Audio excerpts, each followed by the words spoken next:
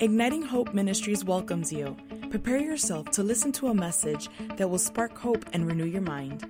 Hi, Steve Backlund here from Igniting Hope Ministries. Thank you for listening to this podcast.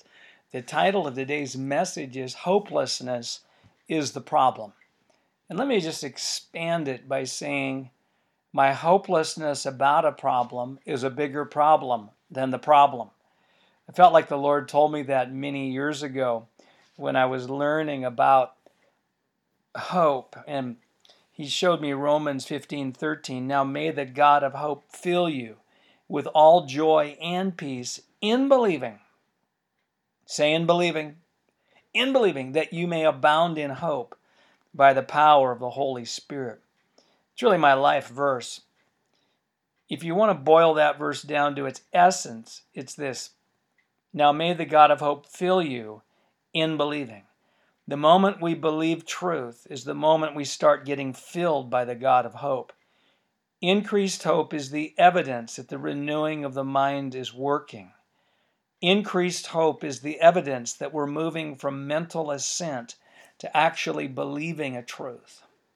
So my hope level is the indicator of whether I'm believing lies or truth. I got a lot of hope, believing a lot of truth. Don't have much hope, believing a lot of lies. There's no condemnation if you or I are believing lies, but how many of you know if we don't know what our problem is, we have a real problem? A lack of hope is like the check engine light on a car.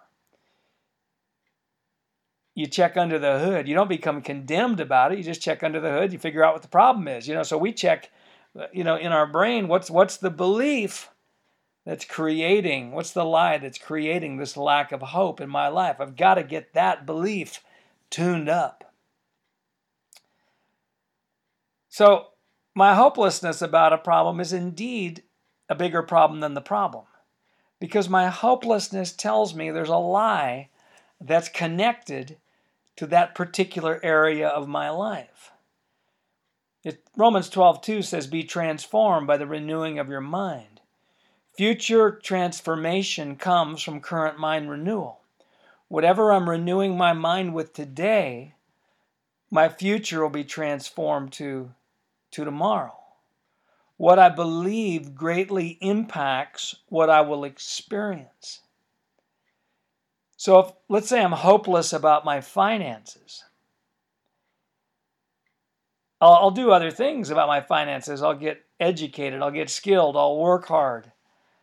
I will give in order to see increase in my life. But if I try to change circumstances without changing the beliefs surrounding that circumstance, then the likelihood of long-lasting transformation happening is slim. So I've got to ask the Lord, what is the lie that's creating that lack of hope in my finances? In finding that out, and what's the truth that's going to make me free? And we start asking the Lord, what's the lies that are creating my lack of hope? I mean, that just opens up a lot of things, because there's dimensions, or there's layers, or there's even seemingly unrelated situations or beliefs that connect to an area like finances. For instance, the Lord told Wendy, one of the reasons that you can't get financial breakthrough is because you can only receive what you believe you're worth.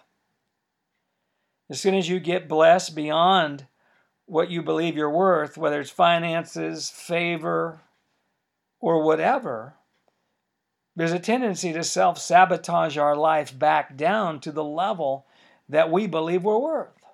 So when you ask the Lord, what's the lie that's creating that lack of hope about my finances? It can go deep into core beliefs like unworthiness. I believe this, that my hopelessness is a bigger problem, or is a bigger enemy to me than the devil. I'm more concerned about my hopelessness than anything the devil's doing. Now, I'm not going to discount the devil, and it doesn't mean I'm not directly dealing with the devil at times. But my lack of hope comes from his greatest weapon. his greatest weapon, and really his only weapon, is the lie. He's the father of all lies. And there's no truth in him. So, that's my enemy. The greatest spiritual warfare is not rebuking regional principalities. It's actually changing how we think. 2 Corinthians 10:5 says, taking every thought captive to the obedience of Christ. And that comes after the verses talking about pulling down strongholds, etc. So today, as we're sharing this, hopelessness is the problem. Our hopelessness about our nation is a bigger problem than anything going on in our nation. Our hopelessness about the relationship is a bigger problem than anything going on in our relationships.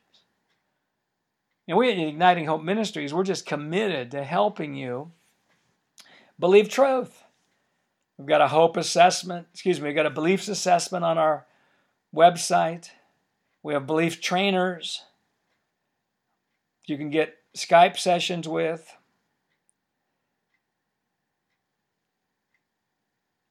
Listen, I'll close with this. In Galatians 3:1-5, Paul says, O foolish Galatians, who has bewitched you? Having begun in the Spirit, are you going to be now made perfect in the flesh? This one thing I want to know from you, did you receive the Spirit by the works of the law or by the hearing of faith? And the obvious answer there is by the hearing of faith.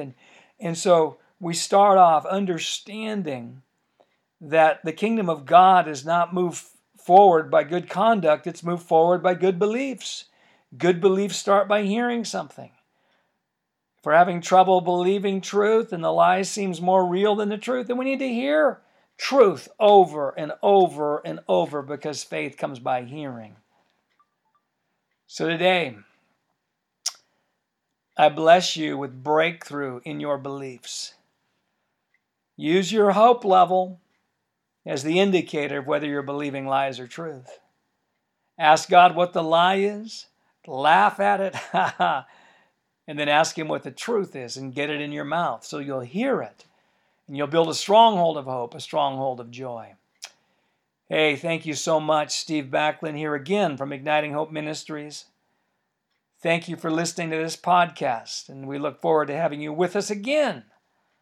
Remember, there's no hopeless circumstances, there's only hopeless people. Once people get true hope, circumstances cannot stay the same. And remember, there's no convenient time to become joyful. There will never be a season in your life where there's no unresolved situations. There will never be a season in your life where there's no uncertainties in your life. If we're waiting for those things to happen, then we're never going to have joy. We don't need joy at the end of the battle. We need joy in the middle of the battle, because the joy of the Lord is our strength. Thank you so much. God bless you.